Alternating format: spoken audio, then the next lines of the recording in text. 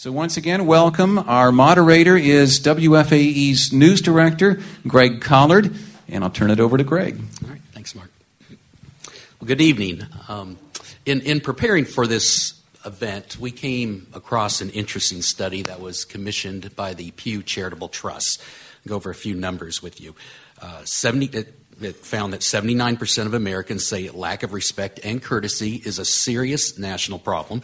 62% say that witnessing rude and disrespectful behavior bothers them a lot. And 60% believe the problem is getting worse. And this study was done in 2002. So 10 years later, what's up in our society today in regard to respectful and disrespectful behavior? We certainly want all of you to be a part of the discussion in addressing this and related issues, the causes and symptoms, consequences, and we don't want to forget potential solutions. The three guests with us tonight will shed some light on these issues. I want to introduce them to you now. To my right is Judge Ricky McCoy Mitchell. She's a Mecklenburg County District Judge and has been so since 1998. She handles primarily juvenile court matters, including custody and delinquency cases. Judge McCoy Mitchell is a former Mecklenburg Assistant DA and an attorney for the Equal Employment Opportunity Commission. Her extensive civic involvement includes youth mentoring programs and efforts aimed at preventing teen violence. In the middle is Jerry McGee, and for 20 years, Mr. McGee has been president of Wingate University. He is a native North Carolinian who began his career in business with Burlington Industries. Earlier this fall, he wrote a newspaper column that was headlined, "A Call for Civility This Election Season." I'm not sure if the candidates paid much attention, but until a few years ago, Mr. McGee was a college football referee in the Atlantic Coast Conference. He officiated about 400 games, and I'm sure he was always shown respect by players, coaches, and fans. His resume, in fact, includes officiating the 2009 National Championship game. And Cindy Shaw has worked for CMS for the past 28 years. She's a nationally certified school psychologist and was recently named to the position of specialist for school psychology at CMS. Ms. Shaw is from Detroit and received her graduate training at Central Michigan University. Thank you all for coming. Well, given the subject, I would be remiss if I did not remind all of you to put your phones on silent. So I'll give you a moment to do that. And a show of hands, raise your hand if you think there's a big breakdown in respect in today's culture. Anyone think this is overblown? No one. All right, we know our audience. So, how many think the perception of disrespectful culture grows as we get older? Want a show of hands at that? A few, okay. It certainly occurred to me that I sound more like my dad every day in preparing for this. I'm prone to saying the same things that made my eyes roll when I was a teenager when I hear about this subject. But let's turn to our panelists. Judge McCoy Mitchell, is there a widespread culture of disrespect in our society? Like all of you, I would agree with a resounding yes, unfortunately. But I think even more than it being stated as disrespect is what the consequences befall upon us from that disrespect. As you had already heard, sitting in juvenile court on a daily basis, and actually I also preside in our domestic violence courtrooms where we tend to see younger and younger victims and perpetrators coming there as well, is that we see not only the disrespect where you're talking about the verbal, and I'm sure as you'll hear from Ms. Shaw, some of the bullying that they refer to, but we talk about actual events of violence that result from it. So by someone bumping into you or stepping on your sneaker or talking about you as you perceive them to be, we've seen young people end up in situations where one slit the throat of another. Or a situation where we're talking about then a beating so severe that when a lot of times as we look back when we were talking about being younger children, where maybe the worst situation that might come out may be a black eye, we're talking about young people actually beating one another almost to death. So that's the level that we can get to when we talk about disrespect. You've been a judge now for almost 15 years. Was it like this when you first started, or have you just seen an increase in the last few years? What?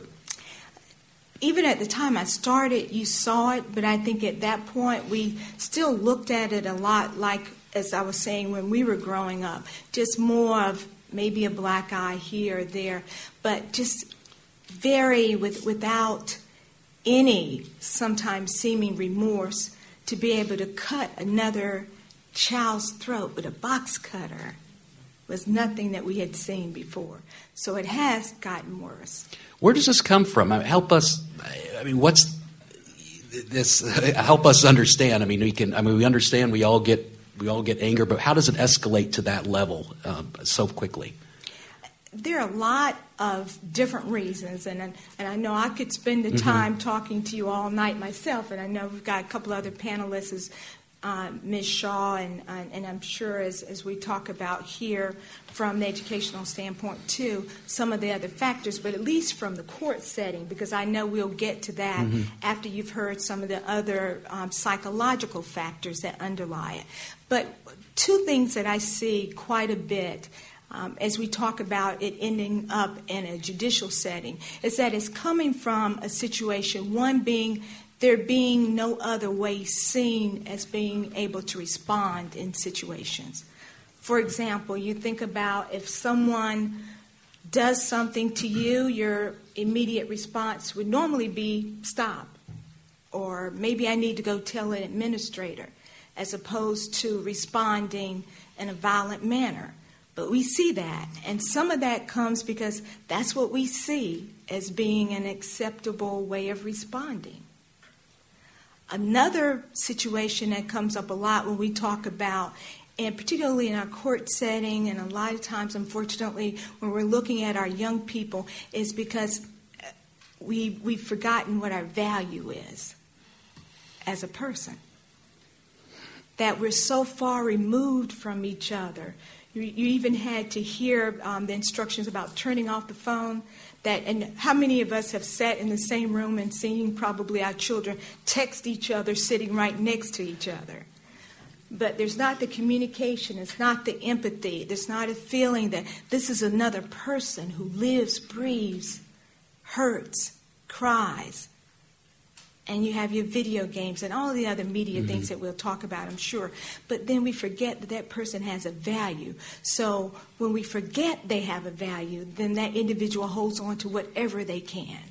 If that means that my sneaker is the most important thing to me because you don't think I'm worth anything, then I am ready to fight over a sneaker.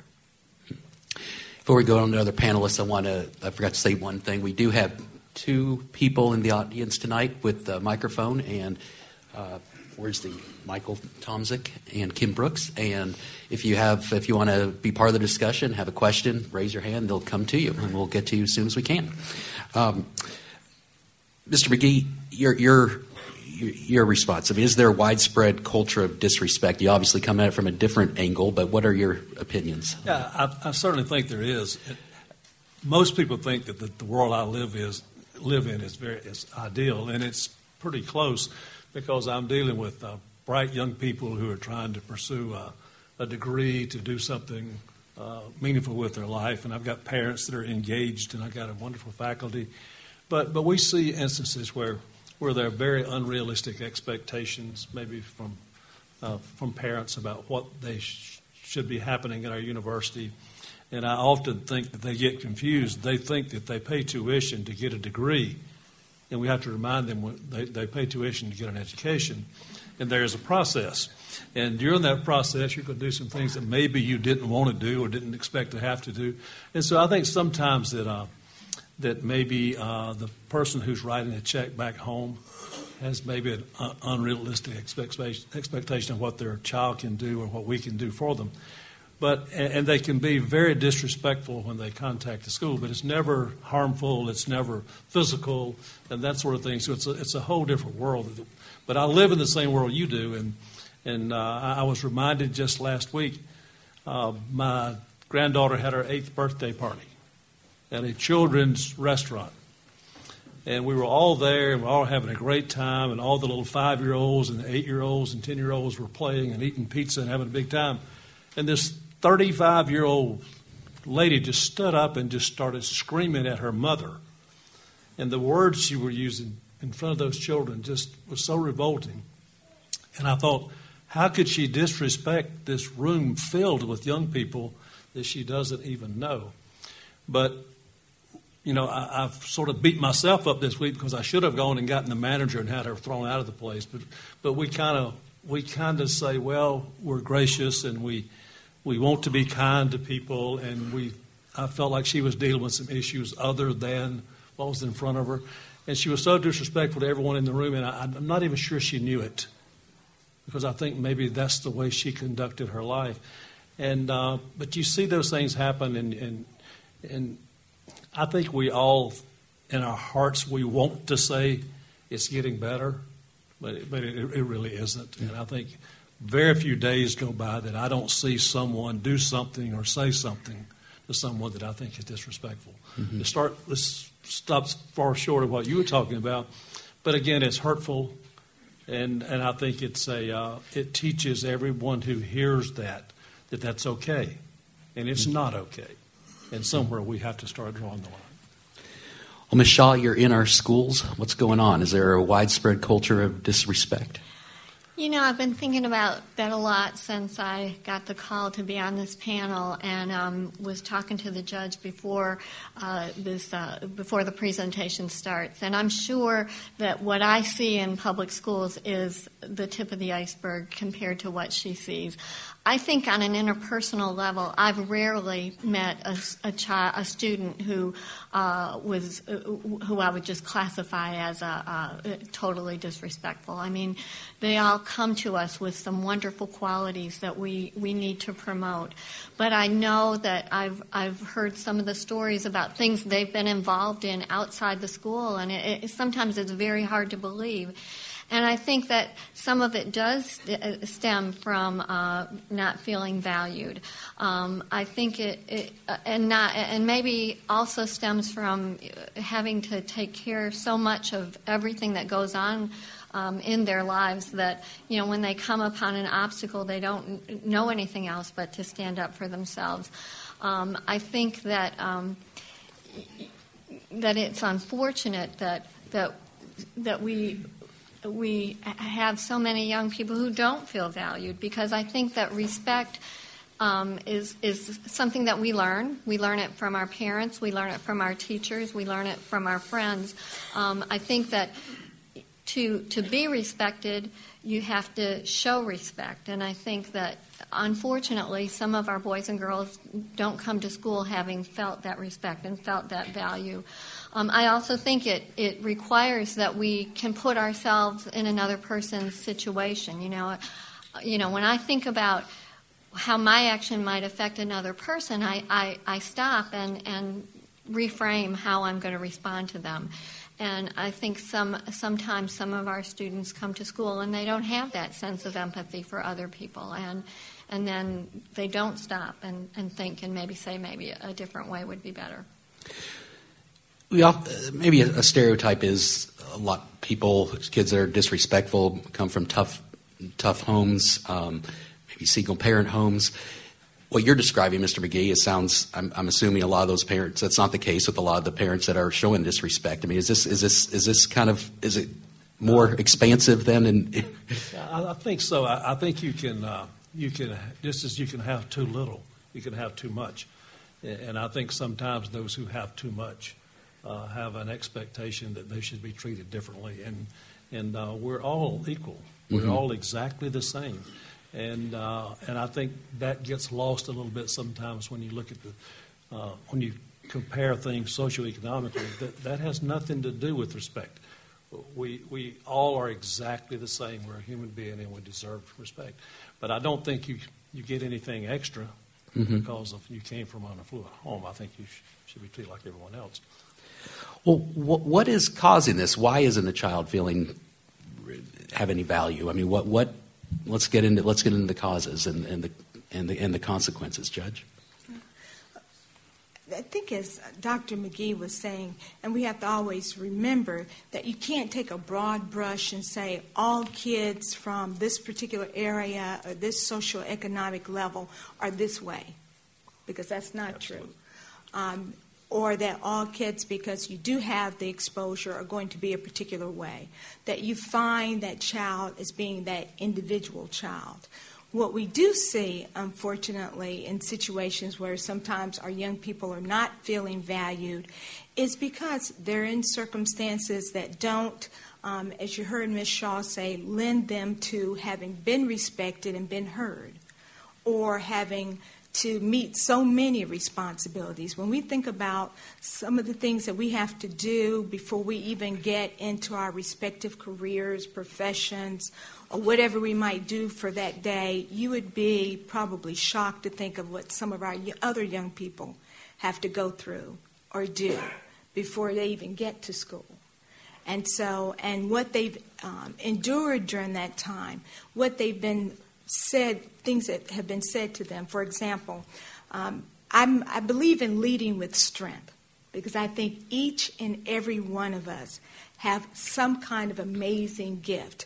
Some of us just have to reach a little deeper and be reassured that it's there, while others of us, it's just poured on us all the time. We're told and praised every few minutes about how wonderful we are. But I had a young man that was in my courtroom, and I said, so what do you see yourself doing? You know that question that you get, what do you see yourself doing 5 years from now or 10 years from now? Something that we think typically would be a question all of us could answer, right? Well, I got the pause. I got the lowered head. So I called out his name to try to get his attention and to get him to look up at me, eye to eye, so that I, in that way, was hoping that I was letting him know that I was hearing him. His response to me is, I'm going to be a failure. And the same pause that you just had was the pause that I had. Because I'm like, what do you mean you're going to be a failure? You're not going, my automatic response, you're not going to be a failure. He said, well, that's what my mom said. That's what my aunt said. That's what people said around me. And this, again, is not because in that situation, those were certain circumstances for him, but that could have been any other place. You go places where, regardless of the socioeconomic or the location geographically, and tell me you don't hear people saying things to a child or a young person that you go, I can't believe they said that. And we think those words, you hear that old thing about sticks and stones may break your bones, but words will never hurt you. If somebody tells you you're a failure, tell me that doesn't hurt. And so when you hear that constantly, it's just like we all psychologically, the repetitiveness, once you keep hearing something, you start buying into it, don't you? So if you're told you're going to be a failure, that's saying that you aren't valued, then that's what I see. And if our community generally just kind of turns our back to certain populations, or as people who know me well know that I really am such an advocate when we talk about our adjudicated youth that are in the system, or youth that are in foster care, because a lot of times we want to give up on those kids. And these are some of the most amazing young people you will ever meet. But if we say to them, well, you're too far gone, it's no use now, then we've told them you have no value. So they receive what they see and hear. So how do you balance discipline or punishment with showing this concern or helping them get on the right track? Can you talk a little bit about that, please? Oh, I would love to, because that gets me talking about where we look for solutions and what do we do. Because it's so easy to say I'm one person and I can't make a difference. But as I start listening to those young people in the courtroom on a daily basis, from being a failure or not having anything, they're saying, I don't know, not saying anything at all, or even the young person that said, if I'm living within that period of time, drove me to the point of saying, this This has got to stop. And it would have been easy for me to say, in my role as a judge, within that box on the bench, well, I've dealt with this case, so that's the end of it. I've done what I'm supposed to do. I've lived up to my responsibilities. But I said, no, that's not. I'm a member of this community. I'm a part of this young person's life, so it is up to me to look at doing something else. Does that mean that we don't have to look at some of the punitive measures? Sure. But does that also mean that I have a responsibility to say, what are some of the other options? So I will tell you, as I was seeing some of you enter the door, was familiar with some of the faces, and you probably got some calls from me, because I would sit up on that bench when I was talking to a couple of the young people who had been in detention. And we call detention is a nice word for jail for young people. Detention. So we talked about people being in detention, and we've had to do that. But when they've been there and done that, what do we do next? Because it's not just you just throw them out there. Learning what these gifts and talents were. Young people who, one young man, big drug dealer. It was what it was. But amazing mathematical skills. So I would ask him, so how much does a gram of this cost? And how much could you make off of this? And what's your profit margin? And what do you go? So I'm just, this young man is spewing numbers out. Incredible. Just incredible. So I said, well, what do you think about looking at using those math skills that you're so good with in something else? And he looks at me like a deer caught in the headlight. What do you mean? And I said, well, what about being an accountant? And you talk about a real look like you're caught, a deer caught in the headlight. Accountants make money. And I said, look, the last check I just wrote when we had our taxes prepared, they make money, okay? And if you do it legally, then you're good. So I called because I believe in community. These are not somebody else's kids. These are our young people. So I called my accountant and said, do you mind if this young person comes over, just kind of hangs out with you, see what you do, see what it takes to get to that point? He could have said no, because clearly he was busy, but he didn't. Sure. Went over there, the same young man, after spending some time with someone where he could see the possibilities of what could be done, came back, same young man that had issues about the behavior, the academics, transformed. Made the highest math score that they had on the test. Transformed. But that was because somebody said, I value you, I care about you, I'm willing to invest. And we're not always talking about money. We are talking about time. We are talking about exposure. And so I was doing that day after day, time after time, whether it was my hairstylist or a friend of mine that was an architect, or sending people down, a great friend who was a veterinarian. It was because they got a chance to see beyond their current circumstances. So when you talk about what you can do, another man was in the courtroom just observing, found out, because I will ask whoever's in my courtroom, who are you, why are you there? Because a lot of times our cases are closed, so you don't have everybody in there. But found out this gentleman came in there, had worked with SCORE. And if any of you have heard about it, that's one of our senior programs where you have seniors executives that have retired. Met the same young man, and I asked him about the big drug dealer I told you about. Asked him about working with him on a business plan to look at what he wanted to do in the future. Did that, shared his talent. So we're not talking about you're investing hours and hours or giving everything you've got. Sometimes it's that word, it's that exposure that can make a change that you would never imagine. And like I said, I could take over talking to you about this. But that is one of the things that you can really think about doing, the mentoring. Well, this has also become an issue read recently in higher education. Read an article recently in the Associated Press about actually teaching respect on college campuses. And here's one small portion of the article. It said, colleges across the country are treating the erosion of common decency as a public health epidemic on par with measles outbreaks and sexually transmitted diseases. Schools that have some type of a civility campaign program or a workshop include Penn State, Vanderbilt, Tennessee. Mr. McGee, I mean, should colleges be in this business? Yeah, we have to be, because so many young people get to us without having had the mentoring and the direction that they need. But we take it a little further. We feel like when a student has gotten to our institution, we're prepared to take them to the next level. But we try to then take those students that are doing very well and take them to the elementary schools. And the Wingate Elementary School is just a block from our campus. And practically every day, there's a group of our students who are there volunteering, working with young people, and they're giving them a wonderful role model. I always say to people around Charlotte, if you're really looking for sports heroes for your children to emulate, it doesn't have to be the big pro teams. There are some wonderful young people attending our colleges and universities that are playing sports, but they're also getting a great education, and they're prepared to be accountants or to be lawyers or to be school teachers.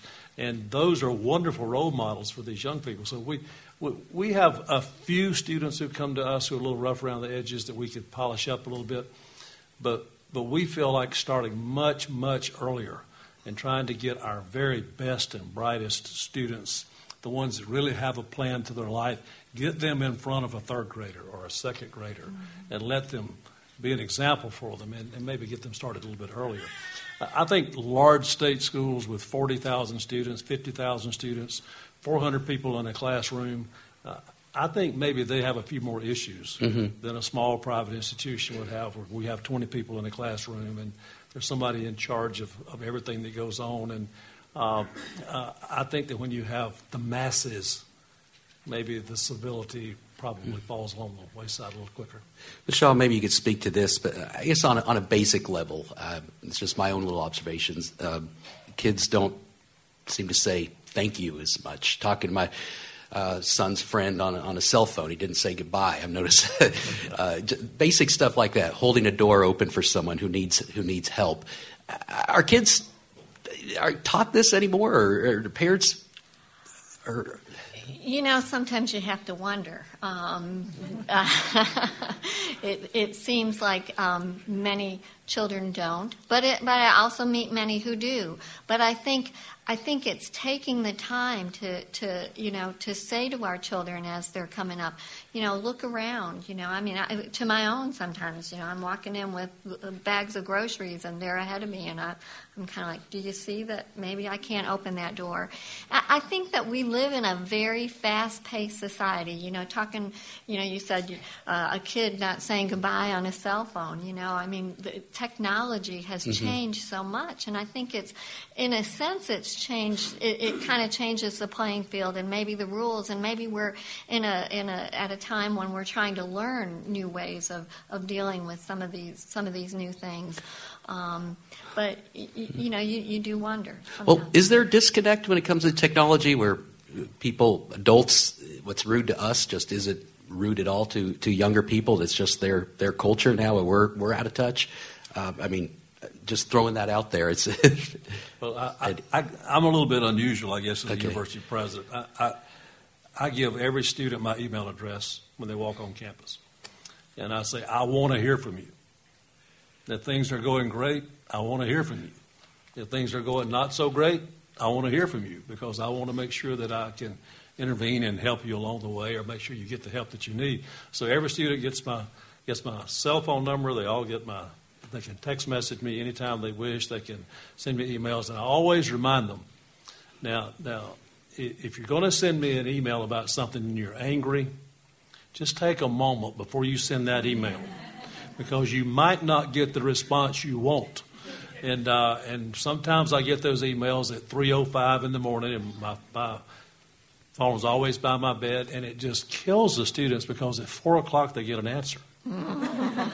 And usually, if the question they asked me was presented in a nice way, or the favor they needed was presented in a nice way, they get a lovely response. If they sort of are rude and obnoxious, they will get a note from me saying, listen, I'm going to help you because I care about you. You got an issue, and I'm here to help. So here's what we're going to do. We're going to fix this problem. Now, the next time you send me an email, think about it just a moment before you send a rude one. And I think it's a teachable moment. And I think maybe sometimes we assume that people get to us and have had those teachable moments, but maybe they haven't. And so I think every time we have a chance for a teachable moment to teach someone civility or to teach someone how to relate to a person, I think that's a good thing to do, because we all come from different environments and different backgrounds and different family situations, and they haven't necessarily had the message they need to have in the way they treat people. So that's a chance for us to do that. All right, we have someone right here who wants to speak, and we'll go to you now. I know her. Wait, yeah. Go ahead. Right. Thank you. Hi, I'm Dr. Karen Frank, Your Honor, Dr. McGee, and Ms. Shaw. I want to have an answer or some guidance in regards to it's the respect and disrespect we get to. But I grew up in a society, I'm 57 and I'm proud of it. And I'm actually in law school now, so it's my third career. And I'm around a lot of 20-somethings and 30-somethings that tell me I'm too old. Just so you know, no respect. But when I grew up, you could agree to disagree and not be disagreeable. We do not live in that society anymore. There is nothing but you owed me this, and I don't have to say please and thank you and give this to me. And I worked my butt off to send my daughter as a single parent to medical school. I lived in the streets. I understand it. And these 20, and I'm sorry if you're 20-something or 30-something, I apologize. I'm not trying to pick on you. But, I mean, literally disagreed with someone in my class, and the guy was ripping me up and down, and thank goodness for the professor. She gave me permission to smack him. I said, no, I don't need to do that. Yeah, exactly, Your Honor. Okay, yes. No. I said, no, it's just not that important to me. So the question being, what has happened, or how do we fix this inability of society as a whole right now to be able to disagree but not be disagreeable? Because that's where the root is, as I see it.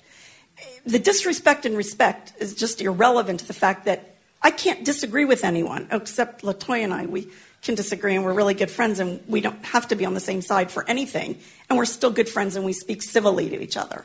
So I'm pushing 60, and it's horrible. Every time a man opens the door for me, I go, thank you. Chivalry is not dead.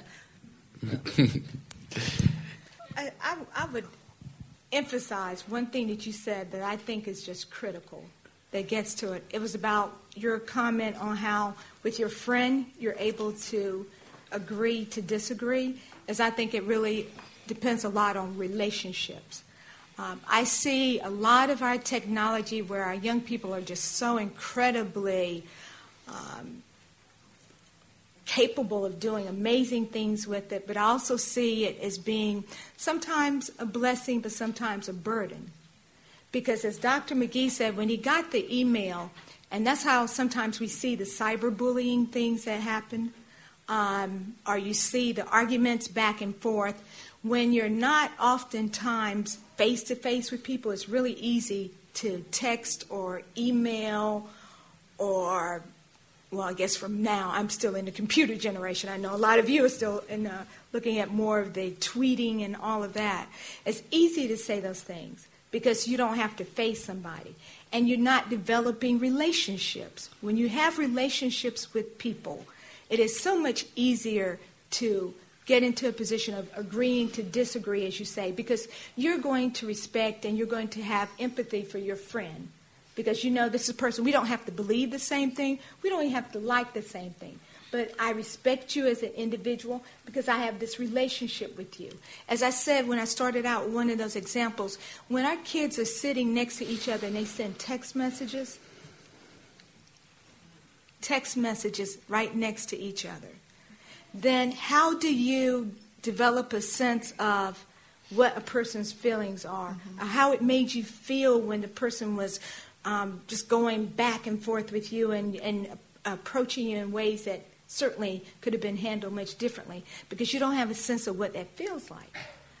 So I would love for us to, while we benefit from our technology, to spend a lot more time focusing on our relationships. And in our context. I was going to say, I would say that that's important as well. And, it's like an instant answer. I don't think that any of us have an instant answer. I think having forums of this sort where we talk about it, I think reminding people, I know that I sometimes think, should I disagree with this person? Are they going to accept what I have to say? And we shouldn't have to feel that way. We live in a society that's founded on free speech, but if you're afraid to say what you think because of the reaction that you're going to get from someone, that can be difficult. But I think that we also, I think that we have to try to communicate with other people, and we have to let them know, well, first of all, if you disagree, that's okay. I can live with that. And you might convince me, but there comes a point where you're not going to convince me, so we might as well agree to disagree. But I also think that, by trying to model the behavior that we want to see, I think that helps. And I think that we can teach our kids how to interact in a socially appropriate way. I think in schools we hear the reports about the undergrade tests in math and reading, and we look for those scores to rise, and it's important that they rise. We know that a good education is the foundation to a successful life. But, we also have to remember that you can have the highest math score or the highest language arts score or whatever that can be had, and if you can't interact with other people, you're probably going to suffer consequences for that, either by not being employable or by not having the kinds of friendships that make life meaningful and enjoyable. What you said about remembering before you fire off that email that somebody is reading it and that they have feelings, that's important. But another problem with email is that I'll get an email and I might think, wow, the tone feels to me like it's disrespectful or rude, and that might not have been what was intended by the person. And so sometimes I have to remind myself before I get upset and pick up that phone and maybe have a conversation that I'll regret later. I need to talk to them. You before we go to you, you had mentioned something, your appreciation when someone opened the door for you, and the man did that. I wonder on a basic level, is that do people here appreciate it when something like that happens? I think she's hit upon the most important thing in any kind of relationship: disagreeing agreeably. I actually was thinking about that today when I was looking over the notes for this session. I don't care if you're talking about child to parent, or you're talking about husband to wife, if you're talking about neighbor to neighbor, if you're talking about congressman to congressman or congressperson, if you're talking about statesman to statesman. I think it's important that there is room for different opinions. And I learned a very valuable lesson once. I had to go visit someone at the U.S. Senate, and I had never agreed with this person on any vote that he had cast in his lifetime, but I had to go see him. And the first thing he did was said, let me introduce you to some of my colleagues. And everybody he introduced me to had voted just like I thought they should vote, and he had disagreed with them on almost every issue, but you know what? They were very close friends. But they had gotten over that. We're all human beings, and we're all different, and we all come at life in different ways. We're going to disagree, but you don't have to be rude, and you don't have to be disrespectful. And I think you might just write a book about that, because I think that's the key to all relationships. I think so too. Relationships matter. That's the motto at Charlotte School of Law. Relationships matter. We do it in the hallway with everybody, but there's still something. I think that this could probably last all night, so just get ready. One thing I wanted to say that I think is very important, and it goes back to when children are very young. Being a kindergarten teacher, I realized that my assistant many, many years ago looked at me and said, "These children are jerked up." And I knew exactly what she meant by that. because they're not exactly raised up. They're not exactly what? They're not raised up. They're just jerked up. Mm-hmm. And she said that's what happens because they don't know manners. They don't know how to act the proper way to people. And I really appreciated the way that she told me that and what she meant by it. The other thing I wanted to say is that what does bother me about texting and about emailing is that you don't know the inflection of the other person's voice. You don't know if they're angry. You can't tell because it's just words. And so when you read it, you don't know how to interpret it. So that's very confusing to me, and I find that with my 23-year-old all the time. I don't know exactly what she means. Kim, we got someone else behind you. There's someone else here too with the microphone. Just here. Oh. Thank you. Myself? Hi, I'm Astrid. I'm originally from Bostonian. Getting back to my concern is the lack of civility.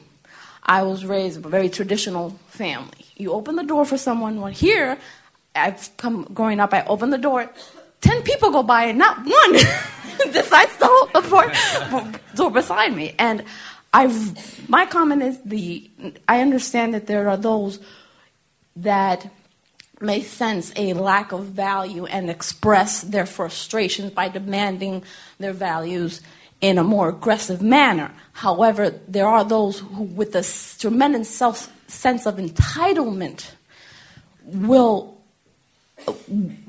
I think there's a level of that they will, I'm missing the word, that with a sense of entitlement, a sense of pompousness in society and arrogance. There is, the worst thing that happened was the customer is always right, because you've invested society with the sense that I can scream, I can yell, and I'm going to get what I want regardless of what anybody says. And that has to change in society. That's just my comment, that we have to refrain from, I'm always right because you are letting me know and understand that I'm always right, but that I will understand you and I will cede to you when you're right, and also, but you have to see a common duality and respect between one another. Mm-hmm. All right. Any comment on that? All right. One of the things just a thought that came in is most of the people that have spoken so far, keep speaking about the young people. One of the things that I notice on a daily basis is we were talking about the young people, but the grown-ups who sit on their cell phone and you're sitting texting, and you wonder why their children are disrespectful when they are sort of shoved off because I've got to finish this text message or I've got to finish this email. I have to take this phone call. Well, if it's dinner time, you don't have to take that phone call. But I think the way our corporate America, I guess, I can't really say that. I'm in healthcare, and it's in that too. You want, like, the phone rings, you want to pick it up because for some reason we might miss that call. But it used to be that we didn't even have a voicemail, so you didn't always have to have that immediate contact. But when I see a lot of children who seem disrespectful in my mind, a lot of times I have to think, well, their parent is, instead of speaking to them in the car, they're on a phone call with their friend. What's the perfect opportunity to sit there and ask their children about their day? And it's just, kind of one of the things we keep saying, the young people, the people in their 20s, you learn it from somewhere. And I think that we sort of have gotten into a really bad habit of, yes, technology is, they're following what their parents do. Their parents sit on their BlackBerry to answer their emails. Well, what are they going to do? They're going to sit in the back and they're going to text back and forth because they can't be loud because their parent's on a phone call. So it seems to me we sort of have to step up ourselves and sort of see what we're doing before we judge our children. I would just add, I think that was a great point. When I made the comment about modeling what we do, and it goes both ways. We model good and bad behavior.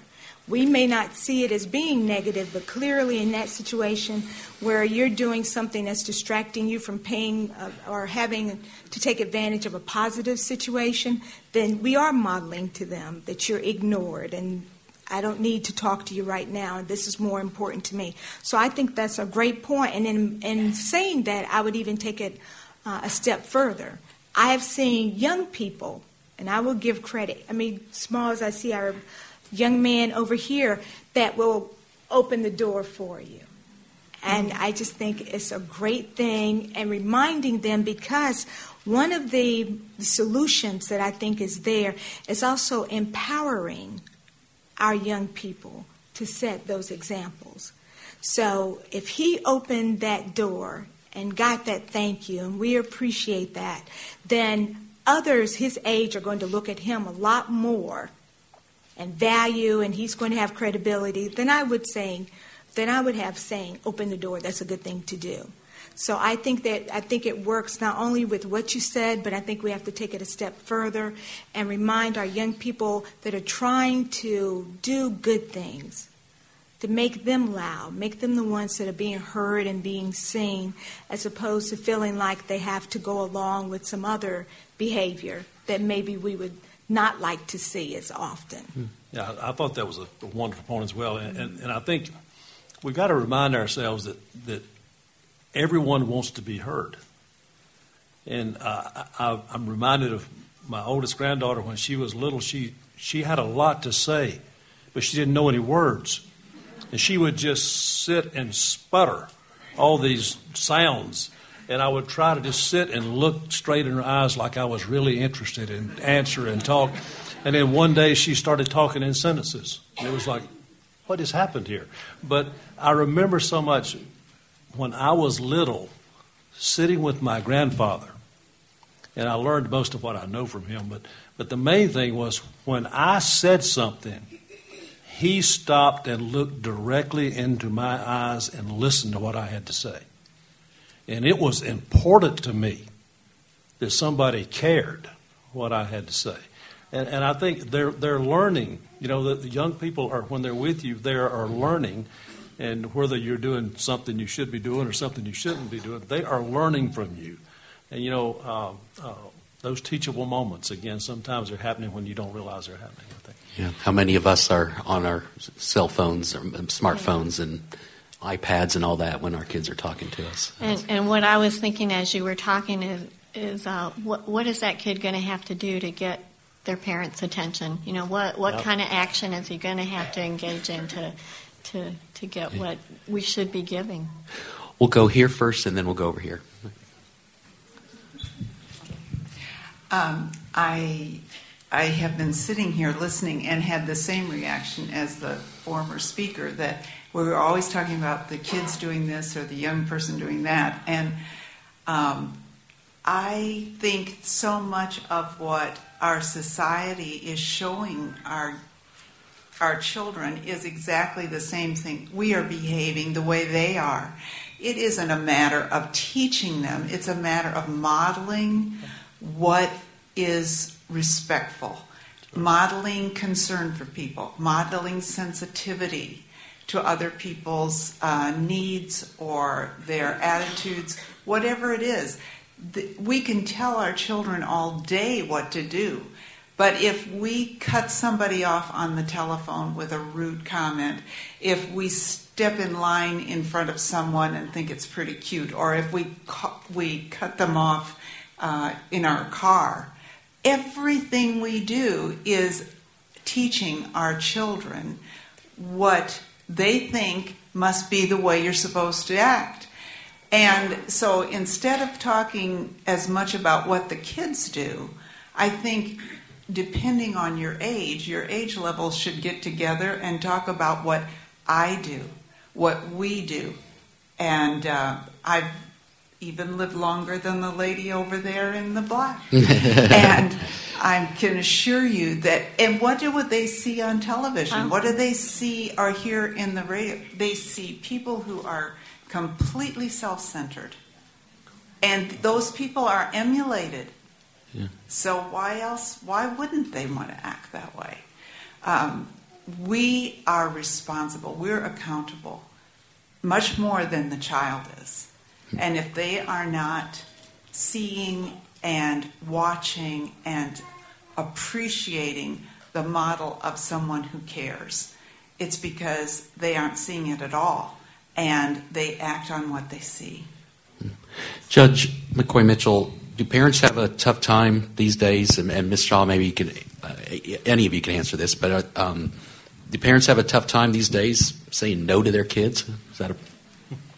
Oh, yeah. I probably need to raise my own hand to talk about that sometimes, but I think we have to be even more intentional about what is more important, what we're giving them, or the value of the time. And I think that's what you talk about going back, and the modeling. Sometimes, and I have to give a shout out to my husband here, who's such a great support for me, but I think sometimes we're with our kids and they have too much. I will be the first one to admit that. But I will tell you, we have the best time when we're playing Scrabble together, or that and we get very competitive. We get on the Jeopardy, and it's like, who can get the first answer out? But it's about that time and the attention, which is what I think both Ms. Shaw and Dr. McGee said, about everyone feeling like you're being heard and feeling valued.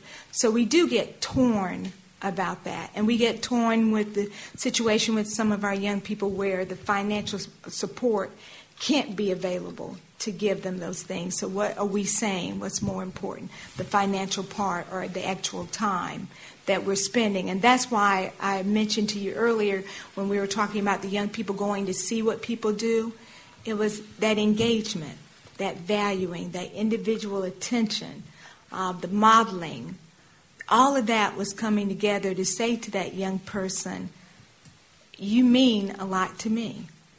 And having that done in response. So it is hard to avoid doing that, but I think that we see a lot of the payoff in the end with that individual time. Okay, let's go over here. I have a question. I wonder if perhaps some of this is a drift. Civilizations change, words change meanings. Maybe the basis for respect is changing kind of out from under us. That what used to be respected, education, age, position, now is being slowly replaced by things like physical prowess, ability to run faster, jump higher, put more basketballs in a hoop, whatever. But not so much the things that we used to think composed respect. Is it possible that it's just the definition changing, sort of slowly underneath the way civilizations do? Mr. McGee? Yeah, I think that's part of it. I think that when you think about 310 million people living in America, and there's 4 generations of us alive today, we all are very different, and times have changed. The Kardashians have replaced Ozzie and Harriet, and that's kind of sad, I think. But it's all, not everyone, obviously, I think. But there's an awful lot of me now. And how does this affect me? And how can I get more? And how can I get this and get that? And you know, it used to be more family. It used to be more community. And I think there has been a shift from the greater good to what's good for me. Well, my question might also be, though, that shift, I think, from the me to the greater good might have only been in the last 70 years or so. And all of a sudden now or what seems like all of a sudden, we're shifting back to something that has pretty much been the way of the world all along.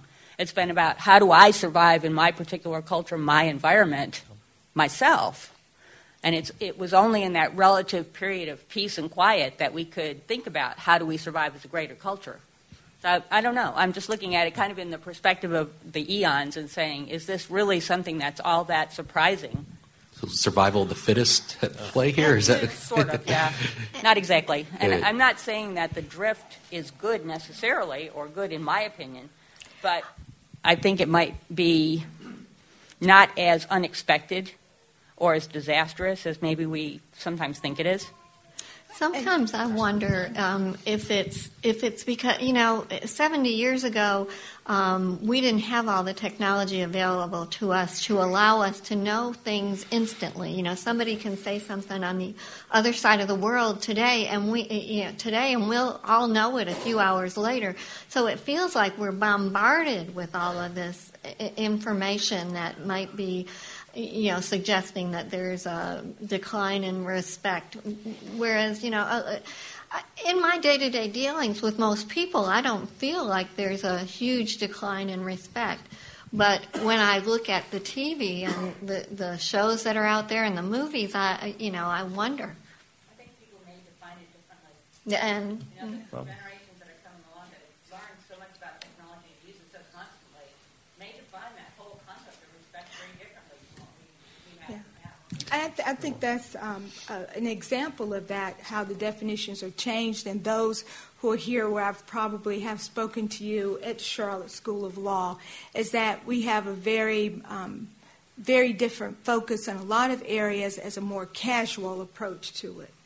And when we think about even the practice of law, when I came through in the beginning with practicing, everything was more formal. And I think folks who have heard me talk or seen me in court know that I'm more formal because that's the way I see that area. But there's a movement towards a more business casual approach, which isn't always good. And with the business casual approach comes a casual attitude.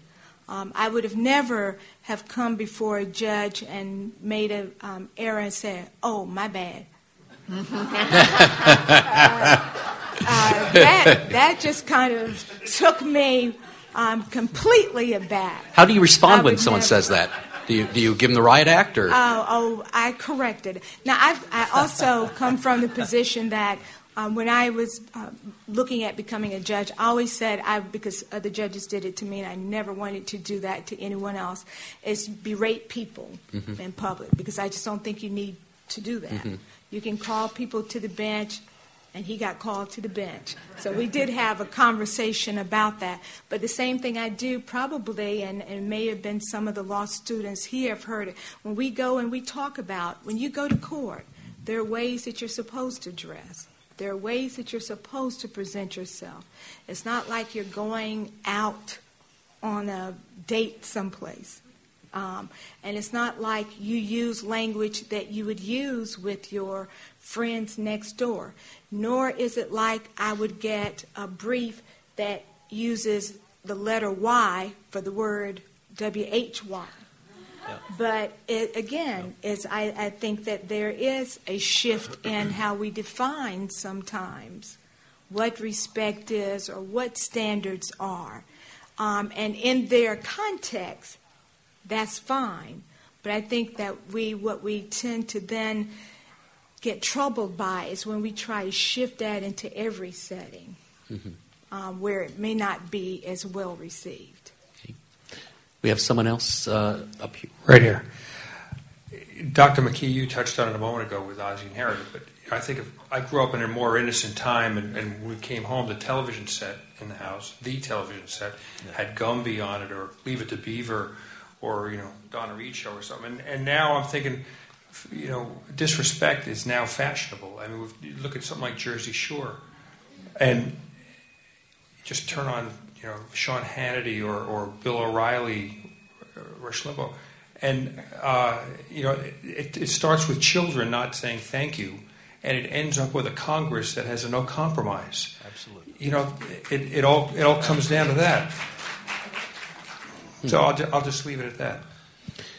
Yeah. Maybe, we would have been a good idea in hindsight maybe to have a political candidate up here too who had some negative things to say and have them.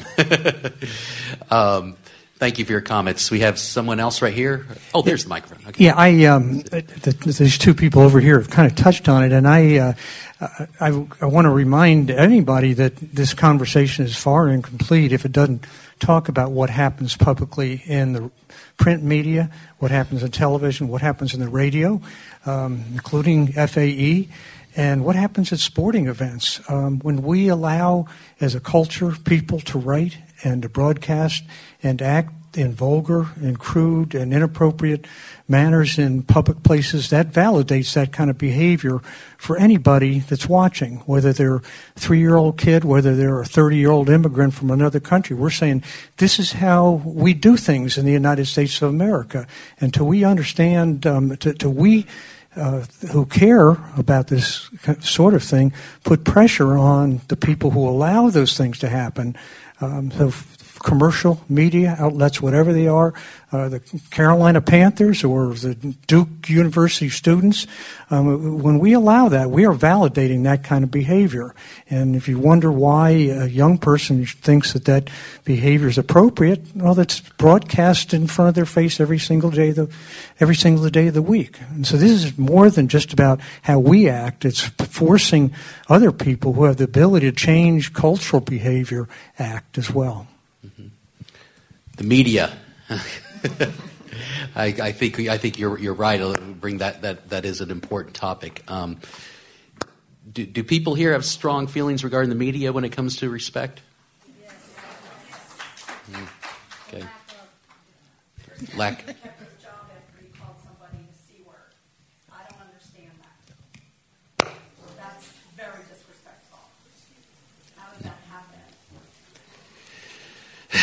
I can't answer that. There was someone else right here. And keep holding your hand up and someone will get to you next. Actually, I'm sorry. I'm going away from the media aspect. I am the sister of a mentally handicapped brother. And I've come a little bit full circle. I did give 5 boys in our neighborhood black eyes when I was 8 years old. And they eventually learned not to say anything bad about my brother. I had to change, and I had a very plain-spoken grandmother who sat me down one day and said, "No one's better than you, but you're no better than anyone else. They do not understand, and you have a responsibility to help them. And furthermore, you better get out of yourself." I think we need to share with our children the expectation that we have of what the expectations are. I'm a firm believer that if we have low expectations, we will get what we have asked for. I am a Christian educator and can tell you that I've had parents look at me when I've said, "Would you please ask your child to go to the restroom before worship?" So they don't just, leave in the middle of church. These are things that need to be taught, but I think the best thing that happened was for me to get out of myself and notice what was going on around me. Mm-hmm. Well, one thing you can, I think, you watch cable news or whatever. A lot of people are fail to do that, are into themselves. Interesting topic on the media, and public. You had mentioned WFAE too, so but I don't want to exclude us, and we certainly have a responsibility. I hope we show respect to people, but media overall, what is its effect on people who come before you? What's its effect before people in CMS? I mean, sometimes as a parent, I feel frustrated when there's something that's okay for my kids to watch, and then the commercial's 10 times worse. That's a small thing. I mean, what does all this have in? I don't really know where to begin here, but just wanted to follow up on that comment. Well, I think one of my personal frustrations, and I've shared this with many friends in the media, is, for goodness sakes, with all of the wonderful young people in the world, with all of the wonderful things that people are doing in the world, can't we dedicate 2 minutes of the news to something good? And the response I always get, and it makes it a little palatable, but not completely, is, well, when bad things happen, it's still news. Well, maybe the good news in all this conversation is we still notice when people are disrespectful. Because if it gets so common that we don't notice it, I guess we really have a problem. But I just wish somehow all the media could just give a little bit of attention to that kid who became an Eagle Scout, or to somebody who turned their life around, or somebody who did something wonderful in school, and I because once in a while it lifts us all when we hear good news, and it reinforces it maybe. So. Okay. There was someone here. Does she have a mic? Oh, okay. We can get the microphone to her next. All right. Hi. I just wanted to say, I think a lot of people have touched on this, but we are definitely a society of instant gratification and products of our environment. I work with children first through fifth grade, and not with children, with boys, first through fifth grade. And one of the things that we try to do once a month is to take them out for a weekend, take them camping, take them on a hike. They cook, they clean, they set up their tent. They are not allowed to have cell phones. They're not allowed to have any type of electronics item with them. And it's amazing to see how these boys react and how well they do, and they transform themselves into someone that's very much a pleasure to be around, and maybe they don't come from such a good background. So, I think that the technology today is as great as it may seem. Maybe we are allowing children that are too young to have too much access to it. When is it appropriate for a kid to have a smartphone? Is that it's.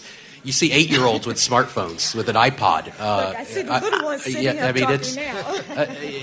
I don't know if... Since I don't have one, I told my daughter it was when she gets a job. Yeah.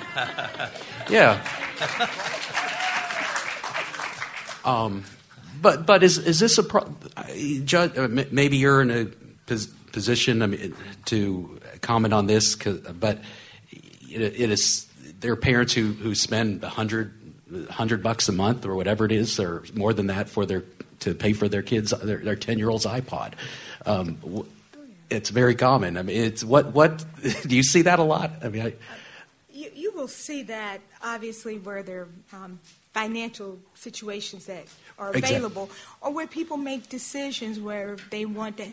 And sometimes it's because they want their child not to seem so different from the other children, that they make a choice to do without something because they don't want their child picked on because that child doesn't have the latest.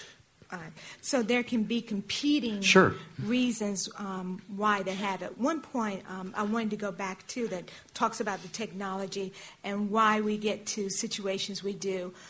We see games and we see some really pretty violent games, and we think about how do our kids learn about different things. Kids learn about making bombs because you can Google that or get games that have that in it. And the behavior that they see is exactly what people have been talking about, is that behavior is acceptable because we see it everywhere. It became very sad when we go back to the court that the deputies have to come out and say before the judges come on the bench, this is not Judge Judy, this is not Judge Joe Brown, this is not Judge whomever, this is not Judge whom, and go down the list because people still think what they see on TV is acceptable behavior, so that when you come into court that you can behave like you see people behaving on some court TV show.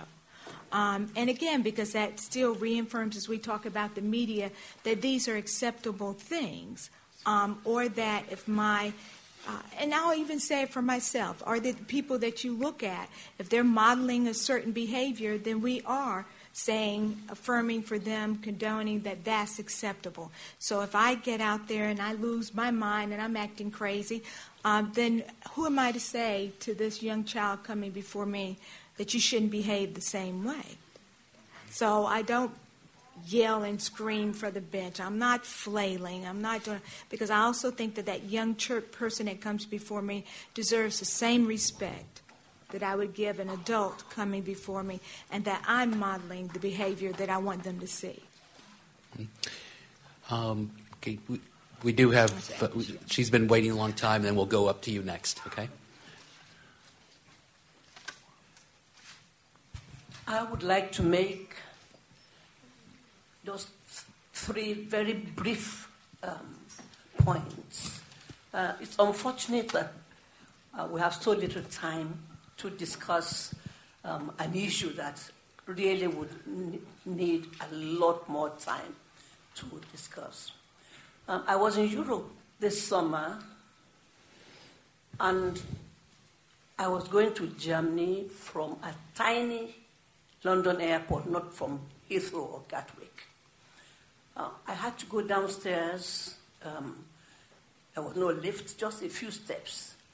And I noticed suddenly a strange young man looked at my gray hair and helped me, took my little carry-on, carried it down for me. Now, strangely enough, again coming back from Germany, the same thing happened by another young man when I was getting on the bus. Now, I suddenly thought, hey, wait a minute, would this happen in the U.S.? And now that is a very, very sad point to make, that respect for age, I don't know whether you ever see it here. I haven't seen it since I've been here. And I come from a culture, an African culture, when I was growing up, where respect for other people, concern for neighbors, and respect for people, not only just the people older than yourself, but also for everybody. And I think that the problem of respect and disrespect didn't really start in this country with technology, because it looks as if what people of my age, even in this country, what they found growing up is now seems to be completely vanishing. And you find young people. I was in a lift at the Gant Theatre in Uptown here. Mm-hmm. And a lot of us came for a program, and most of the people were older people, because this was a time when younger people were at work. We went into an elevator, and there were just two chairs, and lo and behold, who were the people sitting in those chairs? 2 teenagers, whereas there were a lot of older people there. So it's a big problem, and I'm glad that WFAE has brought it up. If not because we can solve that, in a 90-minute program, but because if the radio brings it up to the notice of people, perhaps more people will start thinking of what they can do. Parents have to do a lot to monitor their children. And when the children seem to have forgotten how to say please and thank you, somebody, a lot of us have to work on this problem of respect in our society. Thank you. We'll go up here. Just an observation. I've noticed that our culture seems to be getting more and more narcissistic. And narcissism kind of puts the person, him or her, at the center of the universe, and everybody around them becomes scenery. And I think when people don't treat other people as individuals, they become scenery, and they're tended to be treated with less respect. Now, where that comes from, I think, are in our cultural images and TV, Simon Cowell and Donald Trump and sports stars and that type of thing. But I also think it may come from our 24-hour news cycle, where you constantly see this barrage of death and destruction and just horrible images, and we may be kind of hunkering down and becoming survivalists, and maybe we're becoming more narcissistic just to survive. So we start to get that kind of self-preservation instinct, and by rights become more narcissistic and try to protect ourselves and put ourselves in the middle of the universe. What do you think about that, Mr. McGee? Yeah, I think when we're the most threatened is perhaps when we're the least respectful.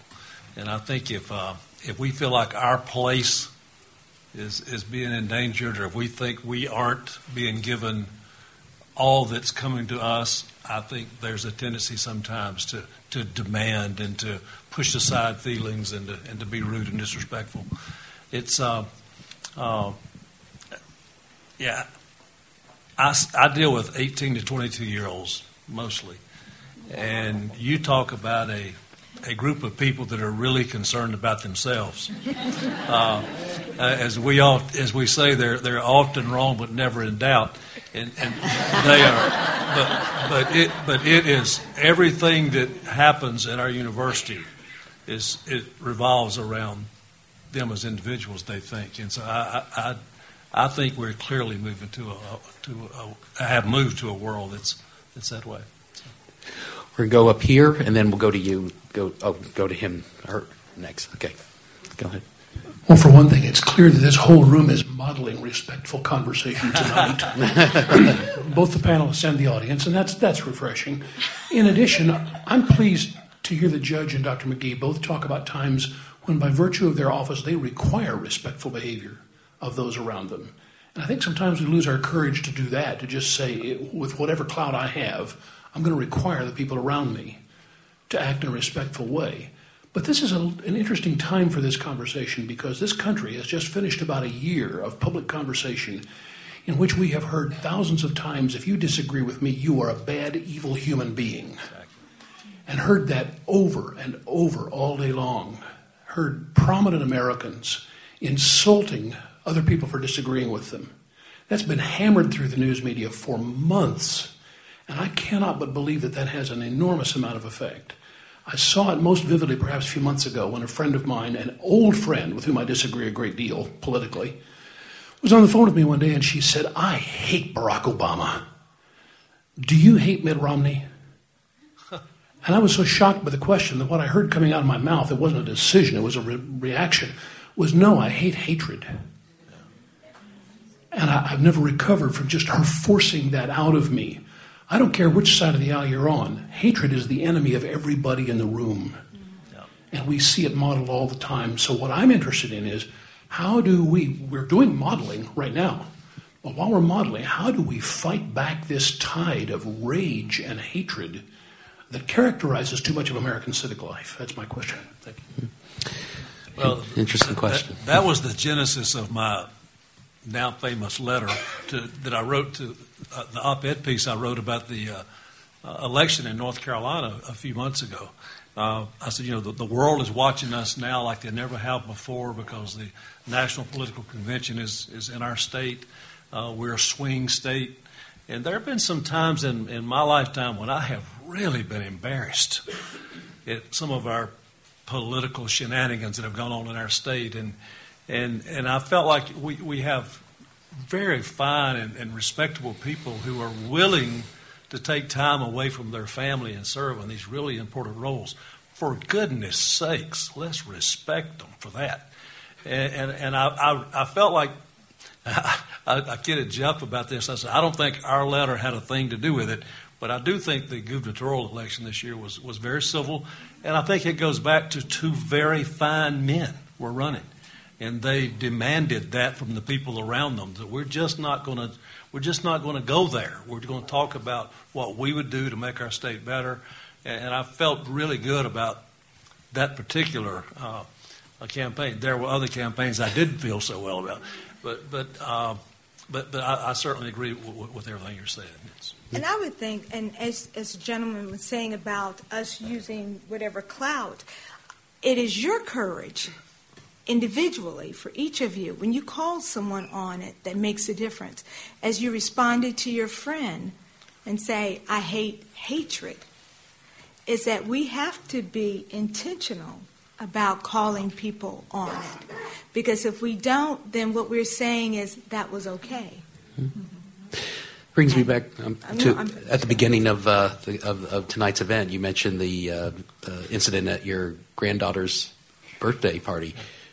Do you wish you had said something, or should we? That's a tough situation. I think we've all been in that. But should we say something in those? I maybe really it depends think on the the proper person. thing for me to have done probably was to go find the manager and just say, listen, I don't want my grandchildren to be subjected to this and these other young people as well, and could you please do something? Because, there's a risk involved if you try to personally intercede. But what I have found from dealing with young people is that they will come up to the standard you set. If you set a really high standard for them, they will meet that standard. But if you set a low standard, they'll go there as well. And so I think that there's a lesson there, that if we have high expectations of the people around us and of our family and of our loved ones, then we can certainly begin there. Mother Teresa, when she was in Charlotte a few years ago, she said, if you're really, really, really concerned about world peace, go home and love your family. Well, if you're really, really concerned about this lack of respect, go home with a commitment that my family is going to do this well. We're going to respect one another. We're going to respect our neighbors. We're going to respect everyone else. And that's how it begins. That's how most movements begin, is in very small pieces, all coming together and going home with a commitment to making that happen. And we can make a difference by doing that. Someone right here. Hi. Listening to a lot of people, I don't know that we can ever keep up with all the things we're chasing to teach these lessons of respect, like technology and media. And I'm very lucky to work with 9 to 12-year-olds at a Montessori school. And there are so many things that I feel are working well, so I wanted to share some of those. We teach the skills of respect. We model it. I like to make mistakes a lot so I can point them out and apologize, because I think it's important for children to hear adults say, I'm sorry, and I made a mistake, and to show how you work through something like that. We teach communication, problem solving, how to disagree. We do a lot of community service so that we see and feel what it's like to engage with other people and give, and to instill inside that power. And what it really comes down to is keeping a light inside that really lets them respect themselves. And once the children can start to respect themselves, it will emulate from within. Okay. Thank you.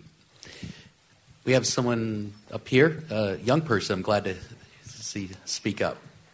I feel that my generation has really been socially crippled because when you think about it, you have to take that phone call. It's so important. So what is your kid going to be doing that time? You're going to sit them down in front of a TV so that, they can watch whatever show they want. And, you think the only social interaction you're really getting there is the awkward pause after Dora says something.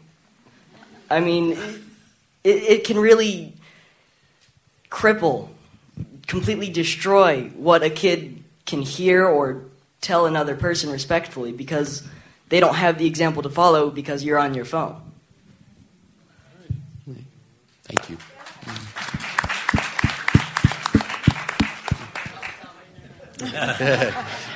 Gentleman back here. I think it's on already. Is it on? Okay, excellent. Well, my name is Benjamin Dunn. I'm actually... Put a little closer to your mouth. A little closer? Okay. I come from a military background. I was, and I didn't serve, actually. My dad served 21 years, grandfather served 20-something years, uncles, everyone was in the military except for me because I became diabetic at 14. So the opportunity wasn't there for me. But I lost my father young. I was 12 years old. But in those 12 years, I feel as though I got to see a lot of respect that he gave to my mother, that he gave to me and my brother, and to the people that he interacted with on base and off base, and when he drove the bus, and when he did whatever he did to interact in our lives. It's interesting, we were speaking of the media and electronic devices and all those different sort of things. I feel as though there's a white noise out there that definitely causes a disconnect between individuals. So I've talked about it before with friends, and I had coworkers, and sometimes somebody says they don't have a cell phone and they've not gotten a cell phone, and you're like, what does that feel like?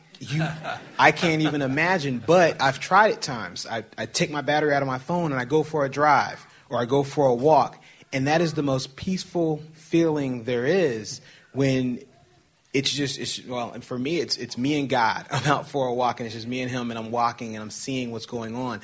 But the scriptures also say to walk with your children. Talk to them when you're sitting down, when you're getting up, when you're going forward, and those different times. So a connection needs to come by connecting.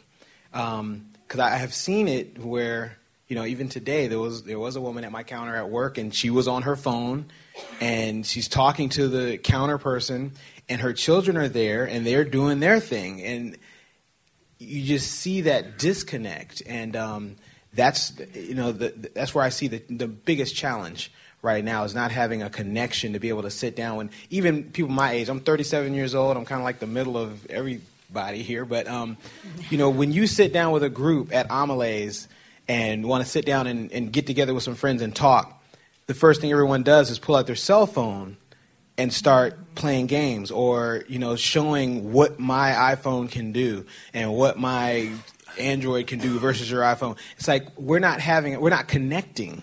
And if we don't connect, we're not going to actually know each other and know how to respect each other, as the discussion is here.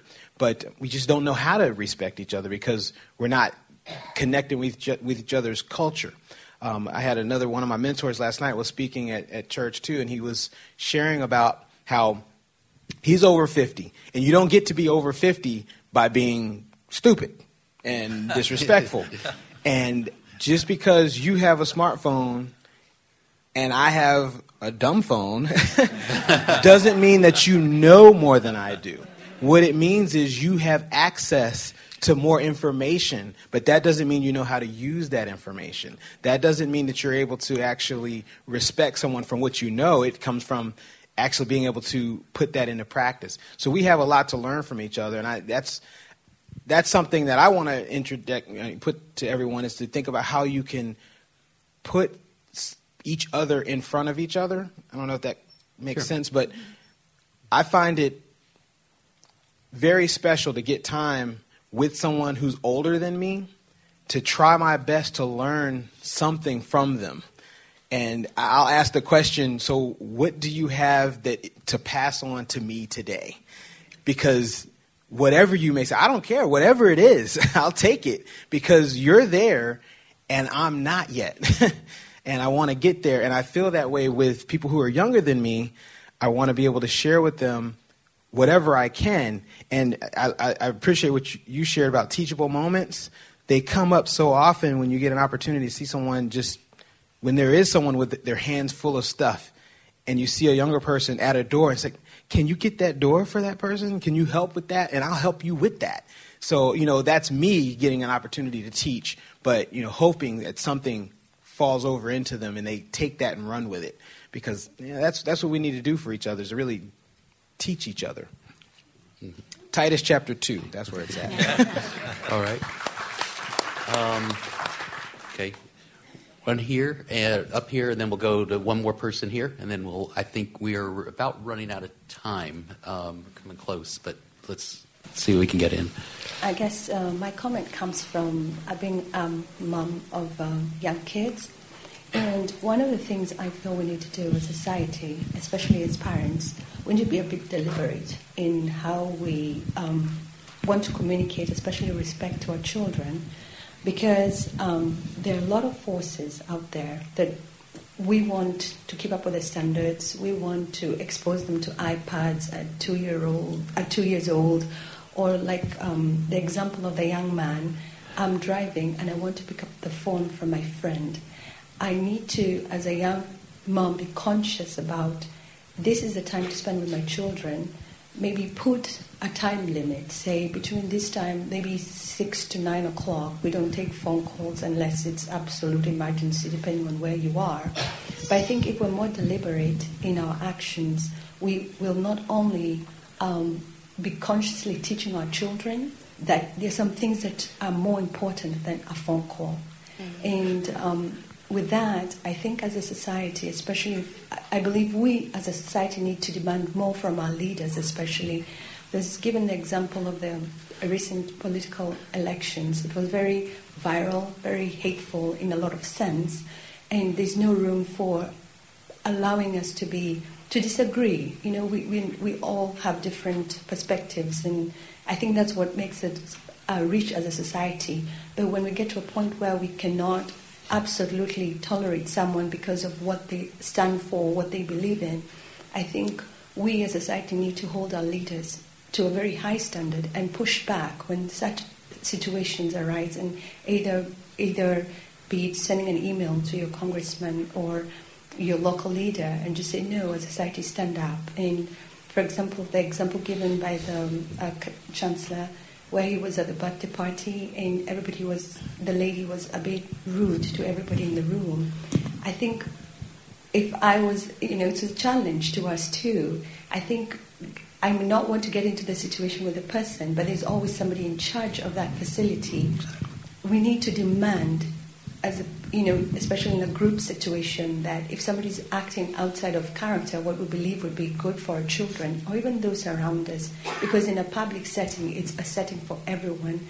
I think we need to be courageous enough to be the first one to step out and call a manager or seek somebody in charge to actually remove either the person or demand more of the person who could be causing the uncomfortable situation.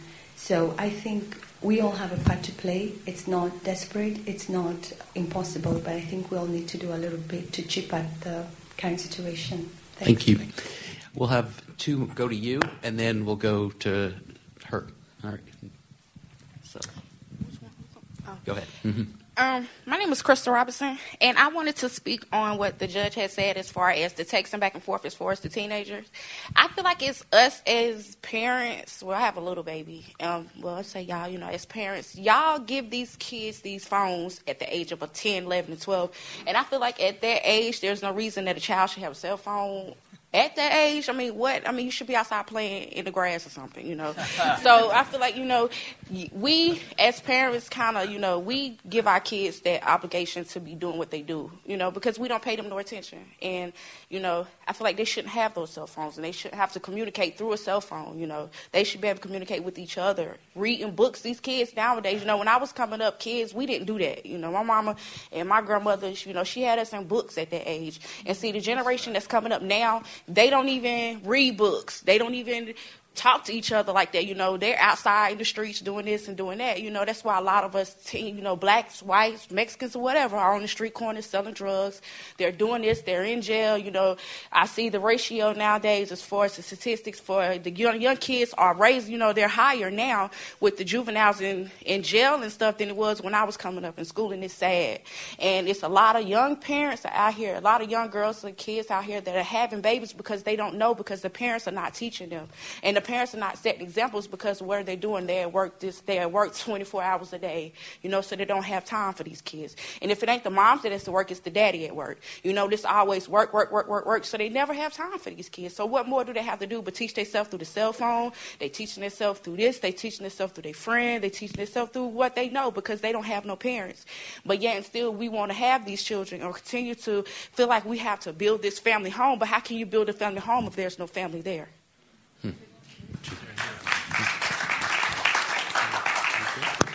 Great. Oh, I thought you. Okay. Okay, so us four did a project on like how to help seniors because we are in a club, and we asked a few like what's their biggest problem, and they said it was respect. Mm-hmm. And we talked to them about it, and they said that they were disrespected by younger people on how like they don't really learn about technology and how they're slower, and how they don't really know how. So like they're disrespected because they don't know how, and they never learned because it's different. Because people my age are kind of born into it, and they're just like know it all their life. But like seniors would have to like change because we talked to someone and they said they would know how to fix a bike, but not how to like use a computer. Thank you. Let's go. One more. You had wanted to speak. Thank you. I think the problem that I see in this discussion is that with world peace, we all have a pretty good idea what it means to be peaceful, but respect is really hard to define. And if you go ahead and say to someone, you're being disrespectful, then you yourself can be seen as disrespectful. So it's really touchy because every person in every place has their own conventions. I'm from New York originally, and when I talk to people, they're like, oh, I hear everyone in New York's really mean. Like, no, that's not true. And then since moving to North Carolina and going back to New York, and people, don't are always on their phone or they don't hold the door for you, I'm like, wow, they're all so rude and so mean. I can't believe it. And it's just that the expectation is different, and we're afraid to define that expectation, and there's no clear way to do it. So. Interesting. Thank you. I want to thank our guests for coming here. And I hope all of you got a lot out of this. We know it's tough to continue to have this conversation in 90 minutes, but I sure enjoyed it, and I think I gained some different perspectives. I hope you all did too. Thank you. Thank you.